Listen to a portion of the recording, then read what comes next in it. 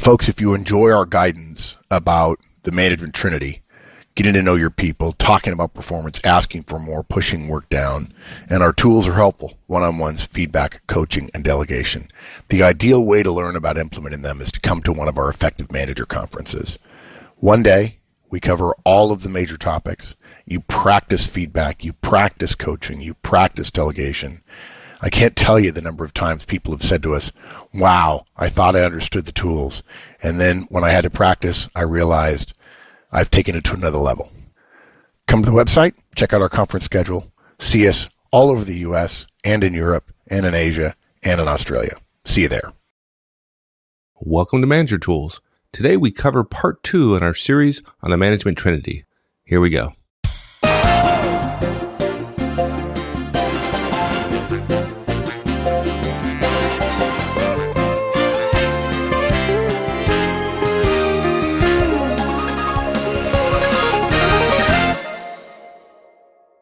We're going to continue our conversation about the management trinity and some of the underlying thinking. Maybe you can be a little bit shorter and less long-winded this time. Maybe I try to be short and concise in my thoughts, but if you work for me, I'd give you feedback. Yeah.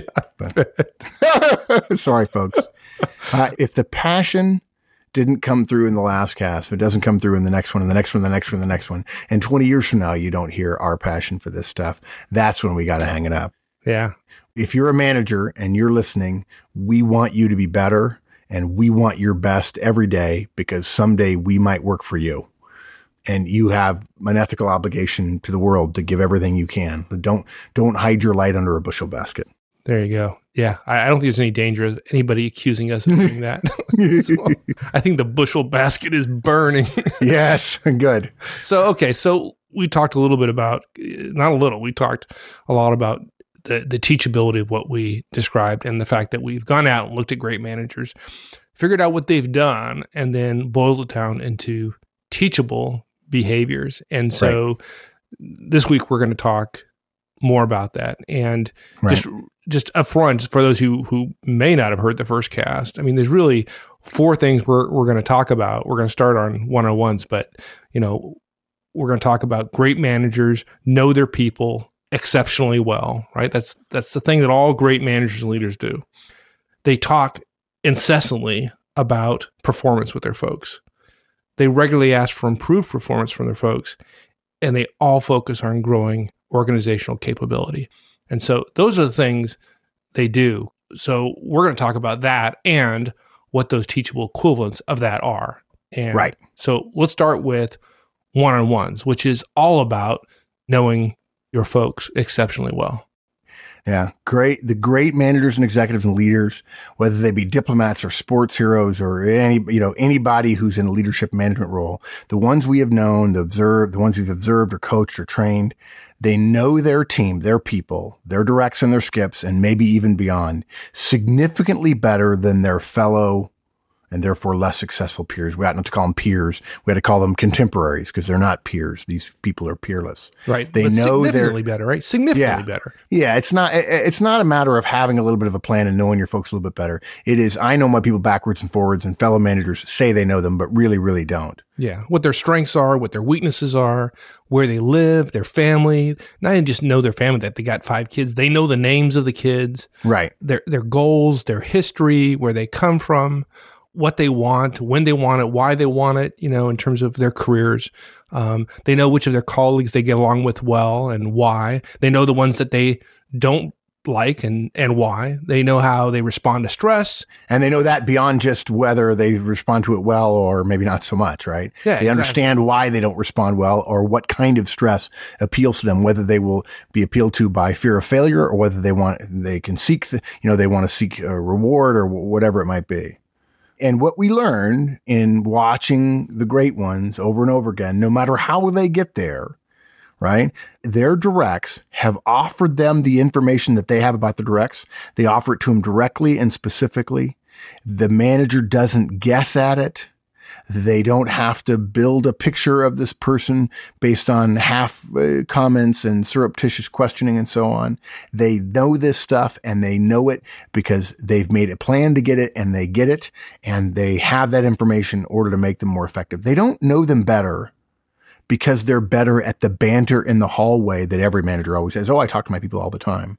It's not that. They know them better because they make knowing their team of directs a key part of their strategy for getting the most out of them. Some of them would say, well, I had a boss who did that to me. Others would say, the one thing I would want from my boss is please know who I am. And if you know who I am, I will give you everything I got. Right? Regardless of how they came to it, what we know is these people know their teams better than anyone else around them. Yeah, regardless of whether they're naturally inclined to do so or not. Right.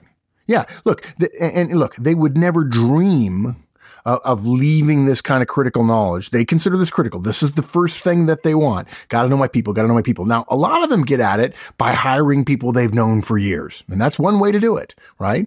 They would never dream of leaving this kind of important knowledge up to the happenstance of, again, I talk to my folks all the time. They're totally systematic about it. They make a habit about it and they stick to it. They don't try to create a personality profile that uses their own kind of made up language to do it.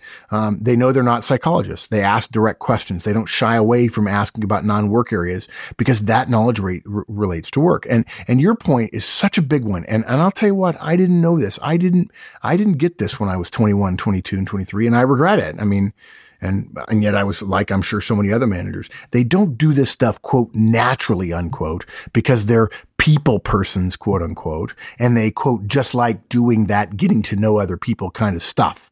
They're not HR people that want to put together parties at the Mexican restaurants, everybody can have margaritas and everybody have a good time and sing kumbaya. They do it. The effective ones, the effective managers and the guys we know, do all this relationship stuff for a simple reason. And there are some of them that say, oh yeah, it's my relationship stuff. And they kind of poo-poo it, right? They don't see it as I'm a relationship person. They do it because they have learned it makes them significantly more effective than managers who don't do it. That's really what it boils down to. Regardless of how they get there, and there are different ways for each of them to get there, they say, I know I'm better than everybody else when I know my people better than everybody else. In fact, I got to tell you, the effective managers and leaders we know are not, at first glance, natural people persons. Okay, some are, and some are not. There's no correlation there that we can see. But the correlation is they're all really effective. So it's not being a people person or quote, focusing on people that matters. What matters to them is being effective, achieving the right results. And that means what they've learned is the better relationships they have with their directs, they directly improve their chances of becoming highly effective, achieving the right results. That's what we've learned. And it's no more complicated than that. And I had an aha and said, okay, we've got to come up a way for the average manager to have a great relationship with their direct. Right. Rather than saying you could try A or B or C or D and have some young manager spend 3 years figuring out what way works for him, right? We say, let's figure out some way, some method, some teachable equivalent for the in-depth personal knowledge that these highly effective managers and leaders use to be effective. Yeah, because they all do it in different ways, right? Our solution we're going to talk is one-on-ones. We're going to talk about that in a second. But not every manager, effective manager and leader out there does one-on-ones the way we talk about it. But they do something. And you can't recreate 15,000 different ways of building relationships. Yeah. My thought was, how can I help every other manager achieve the results these folks do when in fact they know their people better than everybody else? And it was very obvious. Come up with a teachable process, a teachable program, a teachable equivalent to help any manager create a relationship with their directs. Now look, when we say this at the conference, I remember the first time I said it, there were a couple people who came up to me afterwards and says, ooh, don't you think you're letting the cat out of the bag there? You're afraid that people are going to learn that not every really, really great manager or leader does it this way? And I'm like, what are you, nuts? I mean, look in your own organization. Don't you know somebody who's at the top of your organization who's just a fabulous manager and leader who doesn't do one-on-ones, right? Look, if that were the case, if you had to do it exactly the way every effective manager or leader did it, you couldn't do it because they all do it differently. What we've done is say, okay, we know what it is that's the correlative factors over and over and over again. What we know is it starts with knowing your people well. And we've just figured, okay, let's figure out a way to make it easy. I mentioned electricity before about the difference between seeing a light bulb and understanding electricity and current and so on. There's the classic theory, which is voltage equals amperage times resistance, right? E equals IR. I think I've got that right. Voltage equals amperage times resistance, right? E equals IR. Well, okay. It's important for you to know that. Well, some physics teacher, some electrical engineering, some juice teacher figured out that he or she would say, twinkle, twinkle, little star, E is equal to IR. And all of a sudden, his students did way better on his tests because they remembered the E equals IR equation. And I don't want to say that one-on-ones are a mnemonic, like twinkle, twinkle, little star. But if it helps more people learn how to get to the core issue that we're teaching, by gosh, we're going to do it. Right. And so when a couple people come and says, oh, the cat's out of the bag, I say, look, I'm being blunt. We're telling you exactly the way it is. This is a teachable equivalent. We don't care if you do it this way or not. But if you're in the desert and we have an oasis and we have water and you say, well, I'm not sure that Jack Welch drank at that oasis. I'd like to find the oasis that Jack Welch drank at. Fine. Good luck. Crawl on. Right? But we know this one will get you to the next oasis. There's no question about it. So look, we came up with a teachable processor program. And in that case, in the case of relationships, which we know is the big kahuna, the 900-pound gorilla for great managers and leaders, it is the one-on-one. It is our recommended teachable equivalent to what great managers do about their people. And let's be more specific here, even though this cast is not about the details of the individual tools. It's a weekly half-hour meeting. There's a specific agenda. We have some easy to remember rules to apply to it. Anybody can do it. The reason for the fact that anybody can do it is we want everybody to do it and we didn't want to make it hard. Okay. It embodies all those key values that great managers know and rely on in terms of their quest for effectiveness around knowing their people. It doesn't teach finance, even though great managers and leaders often are very good at finance. It teaches the 900-pound gorilla, which is people, right? It's designed specifically for you as a manager to encourage a relationship with your direct. It doesn't make you a financial wizard. It will not make you Six Sigma qualified. It will help you get to know your folks. And all the Six Sigma in the world won't make you a great manager and leader if you don't know your folks. Okay? And I'm picking on Six Sigma. It happens to be a great program and I highly recommend it. Okay? The way human beings move toward great relationships, open, trusting relationships that lead to those moments of teamwork that you just think are magical. The way we do that, the way we get to relationships built on trust is to communicate regularly and frequently. Okay. Sometimes managers say, oh, I communicate with my people regularly. Once a quarter we sit down and we talk. Yeah. Okay. That's not frequently enough for it to be a relationship. That's a drive-by, right? And look, think of it this way, folks. Since communication is what the listener does, and bosses have power, which distorts normal relationships, the one-on-one that we have created is built around the direct. And the reason we say that is because we've tried the one-on-one in a number of different forms over the past 15 years to get into its present format. Those of you who have been listening to, we'll talk about feedback in a moment. You know that we started out and we had a 4-step feedback model. We have since suggested that there's also a starter feedback model. We've also rolled out the peer feedback model. We've talked about systemic feedback, shot across the bow feedback. All of those things have been ongoing developments as we've continued to help managers and leaders in the field get better at achieving results for their organization. The bottom line is the one-on-one, the manager tools one-on-one. And by the way, there are other one-on-ones out there. There are some people who say, Mike always corrects me when I ask, hey, how many of you are doing one-on-ones before we started at the conference? And everybody raises their hand. He says, well, okay, but now let's find out. How many of you are half hour and they're once a week, and it starts with the direct and about half the hands go down? I said, okay. So half of you are doing one-on-ones, right? The manager tools one-on-one was created to make it easy for you, a normal manager, to have an effective relationship, not with your whole team, by the way, but with each one of your directs. Whether you like people or not, whether you're a talker or a listener, whether you're an organized engineer or a messy sales manager, it works for everyone. Right. And again, we're not saying that every great executive we know does one-on-ones or the rest of the Trinity the way we do, right? Right, they don't. Right. I mean, some do. In fact, some of the people who are listening right now do. Eldon Schaefer does, Brenda Shymalak does, Dan McGuire does, Paul Nato does, Cedric Watine does, Nicole Pennington does, Rob McElroy does. But the vast majority of great executives don't do one-on-ones following the manager tools way, because our way is inferential based on getting you to their ability to know their people exceptionally well. This way works. It doesn't mean it's the only way. The great ones know their folks, and we created one-on-ones to give all of us a way to get to great relationships. One-on-ones are the teachable equivalent of great relationships, and it's something you can use right now. And I mentioned we tested it. We watched the results. We tried monthly. Just so you know, they don't work as well. We tried biweekly, and then we tried the other biweekly because bizarrely biweekly means both twice a week and once every 2 weeks, which just seems enormously frustrating to me. We've asked managers about their success with hour-long one-on-ones and 20-minute long one-on-ones. We've tried it. We've recommended it. We've tried other locations with many managers, and they told us what their results were. We've tried the 15-15 agenda versus the present 10-10-10 one. We've asked managers who didn't take notes what they thought. We asked managers who took notes what they thought and which one worked better. And basically, we're sharing all of it with you for free because we want you to be better. And frankly, we want to be better too. And we know that books about generalities don't get us there. And the fact that there is some risk in creating one teachable equivalent that one person could stand up and say, that's not the only way. I'm prepared to have thousands of managers say, this way worked for me. And then have one management theorist say, well, that's not the only way. I mean, credit goes to the person in the ring. We're willing to say this way works. You can carp at it. You can say, I have a different way. Great. We want you to use your different way if your different way gets you to great relationships with your folks. Good. Okay. So that's 101, which is only one part of the Trinity. Yeah. So we've also found that great managers communicate incessantly about performance. And this is where the Manager Tools feedback model comes in.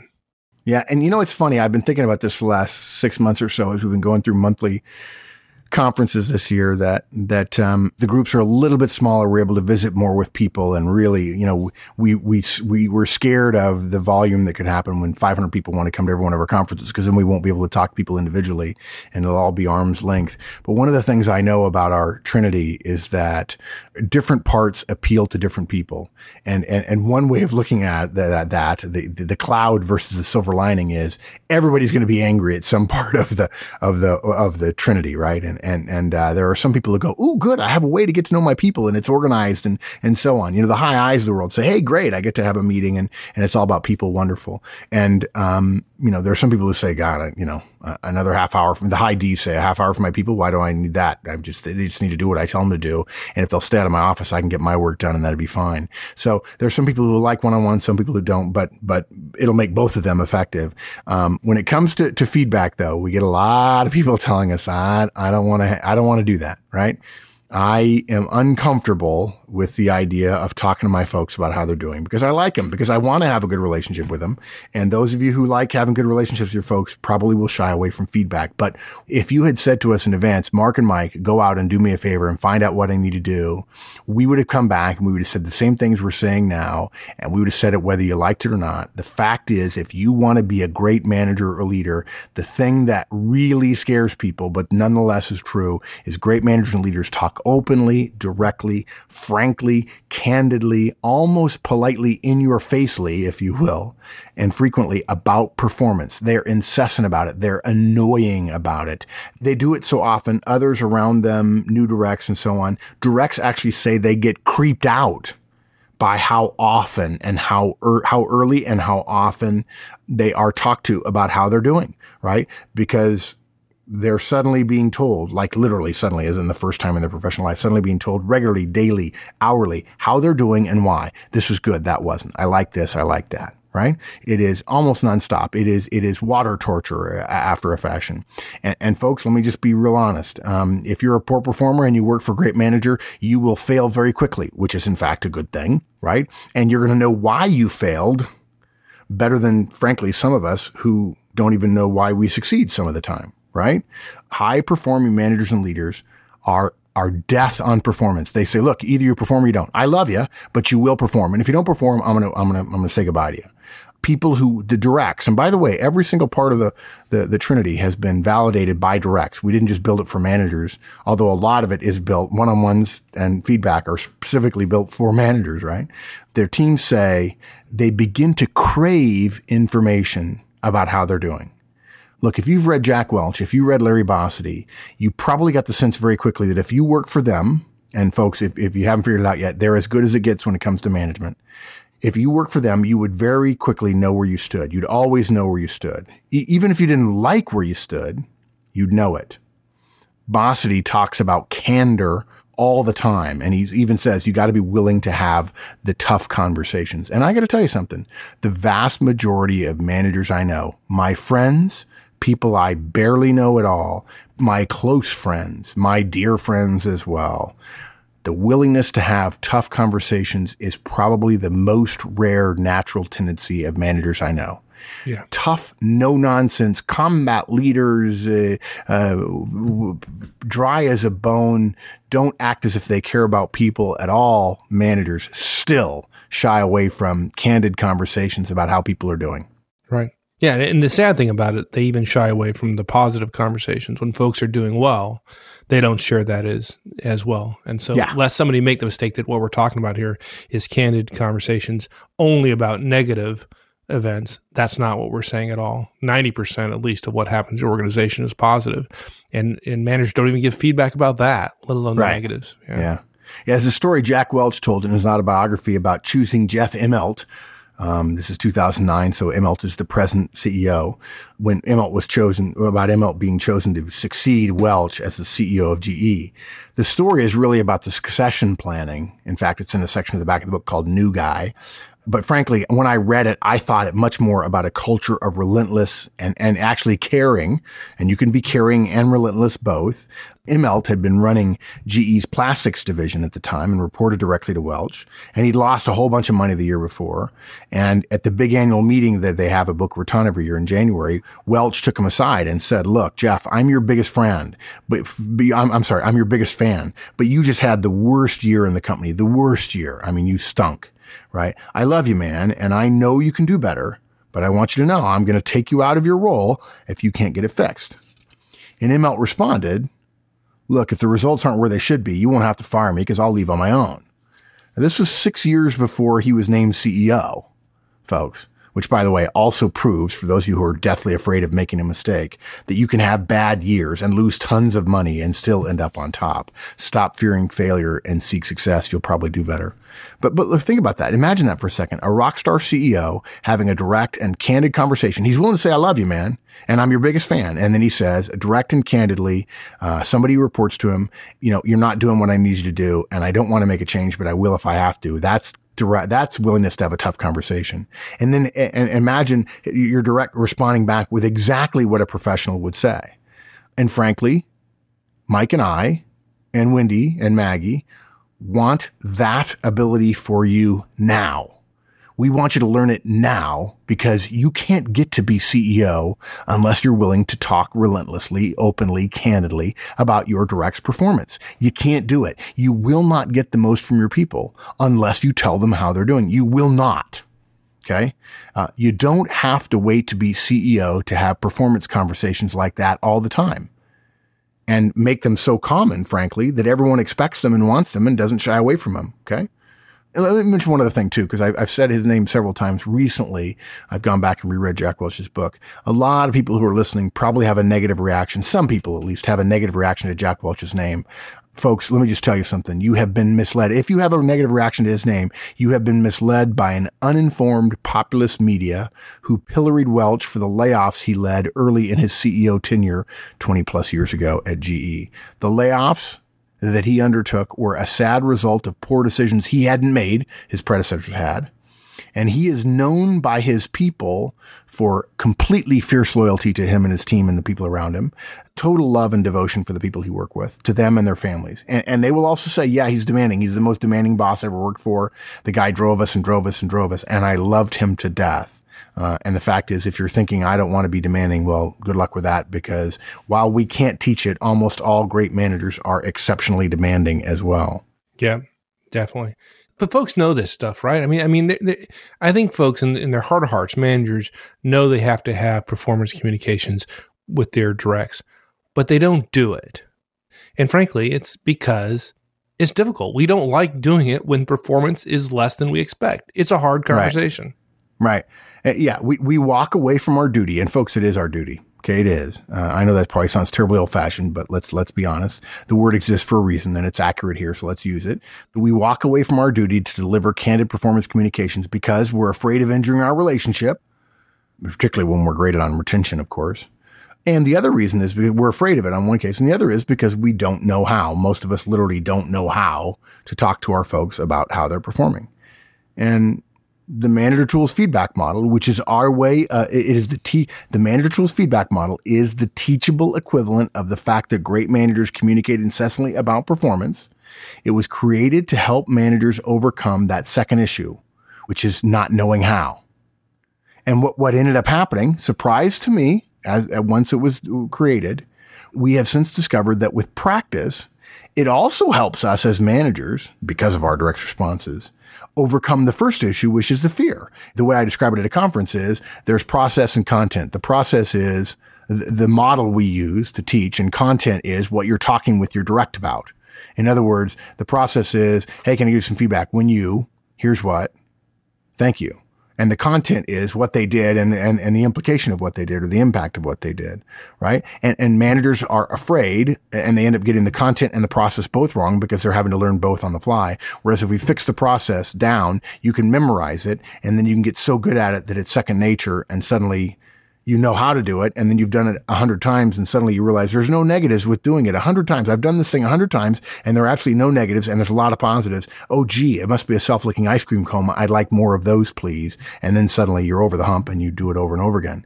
The lack of knowledge and fear together kind of feed on each other, and they make that hump of the horseman curve, the McGuire hump of the horseman curve, virtually impossible based on data that we have that managers don't give feedback, virtually impossible to overcome.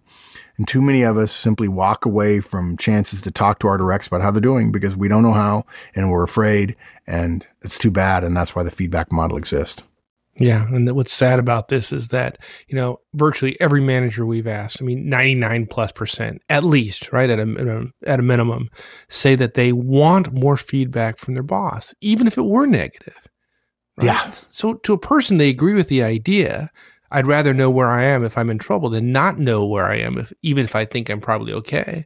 That's telling, isn't it? Right? I'd rather know where I am if I'm in trouble than not know where I am, even if I think I'm okay. It is not so much where I am that's the issue for me. It's the fact of not knowing. Right. I would rather know I'm doing poorly than not know and think I might be okay. That uncertainty, because of the risk of, my God, what if I think I'm doing okay when in fact I'm stinking up the joint, right? People just say, look, if I'm stinking up the joint, tell me now. Right. And so every manager says they want it, right? And you got to assume that their directs are just like that manager, right? So if they want performance feedback, then certainly their directs do. Yet because of the reasons we described already, they don't do it. And that's the crime here. Yeah. And effective managers, this is what we've learned, folks. Effective managers don't shy away from candor when talking to their teams. They over communicate on performance, right? They're always suggesting, they're always tweaking, they're always encouraging, they're rewarding, they're chiding, they're pushing, they're holding people accountable. And frankly, after you get over the hump, their directs love it. They love it. They say, look, you may think my boss is hard because he's always telling me how I'm doing, but man, I got no surprises the way you wonder about at your end of your review. My boss and I are always on the same page. And frankly, the other thing that happens is I'm on the same page with my boss. And when I'm not doing well, he's not mad at me. We just have a candid conversation that I'm not doing well, because that's what professionals do. The problem is, if you don't give feedback very often, if the boss gets mad because his wife was not polite to him that morning and he's got his knickers in a bunch, suddenly every direct thinks that they're in trouble and they made a mistake. How ineffective and inefficient is that because the boss is mad because of a personal issue, everybody thinks they're poorly performing? That doesn't make any sense. So look, and this goes back to make that point that we made about one-on-ones. We're not saying that every great executive follows the Manager Tools feedback model. Some do, but frankly, most don't, right? I'm pretty sure Bill Gates doesn't. And frankly, the great ones, for the most part, don't need it because they've fought through their fear and have come up with their own way to talk about performance. The thing is, they have their own way of talking about performance. The problem in the world is not the great managers that are doing it. It's that most managers, of course, do nothing. And again, the best of us talk about performance all the time. And one way to do that, the teachable equivalent we've come up with, is the Manager Tools feedback model. Yeah. Yeah. And the funny thing about the Manager Tools feedback model, I think it surprises folks at conferences, is that the feedback model wasn't created for the direct. It was created for the manager, right? To make it easier on the manager. Yeah, I got to tell you that was it's a real interesting to see who wants to argue that. Oh, this is great. Finally, I have something to make it easy for my directs. And Mike, you're the one usually at the conferences who says, no, dude, this ain't for them. It's for you. Right. Right. Yeah. It's to make it easy for you because you're not talking to your people all the time. And then they say, oh, well, I'm not talking to my people because I'm afraid I'm going to hurt their feelings. No, that's not it. No. Really not. You just don't have a way of doing it. And if that were the case, and oftentimes it's the tough guys who say that. Well, yeah, you're not that interested in not hurting your people. You don't have a right way to do it. And you're afraid of looking stupid in front of them, doing something new for the first time and getting it wrong. When in fact, if you said, folks, I'm going to try to get better. It's going to be ugly for a couple of weeks, but over time I'll get better at it because I'm human and humans learn really fast. Your team will think, wow, isn't that gutsy of him or her to actually say I'm going to get better at something. And that means I'm going to be, at first, my performance is going to go down before it goes up. That's gutsy. That's confident. That's not lacking confidence. That's wow confidence. So yeah, your directs can handle positive and negative feedback. They're okay with knowing when they messed up. They're okay hearing about it. And frankly, most of you would want that from your boss. So get over it and give it to your directs. And if you need to know a way to do it, that's where the Manager Tools feedback model, that's why we created it. The teachable equivalent for performance communications. Thanks, everyone. That's it for this week. And we'll finish up this series next week. In the meantime, have a great one. So long.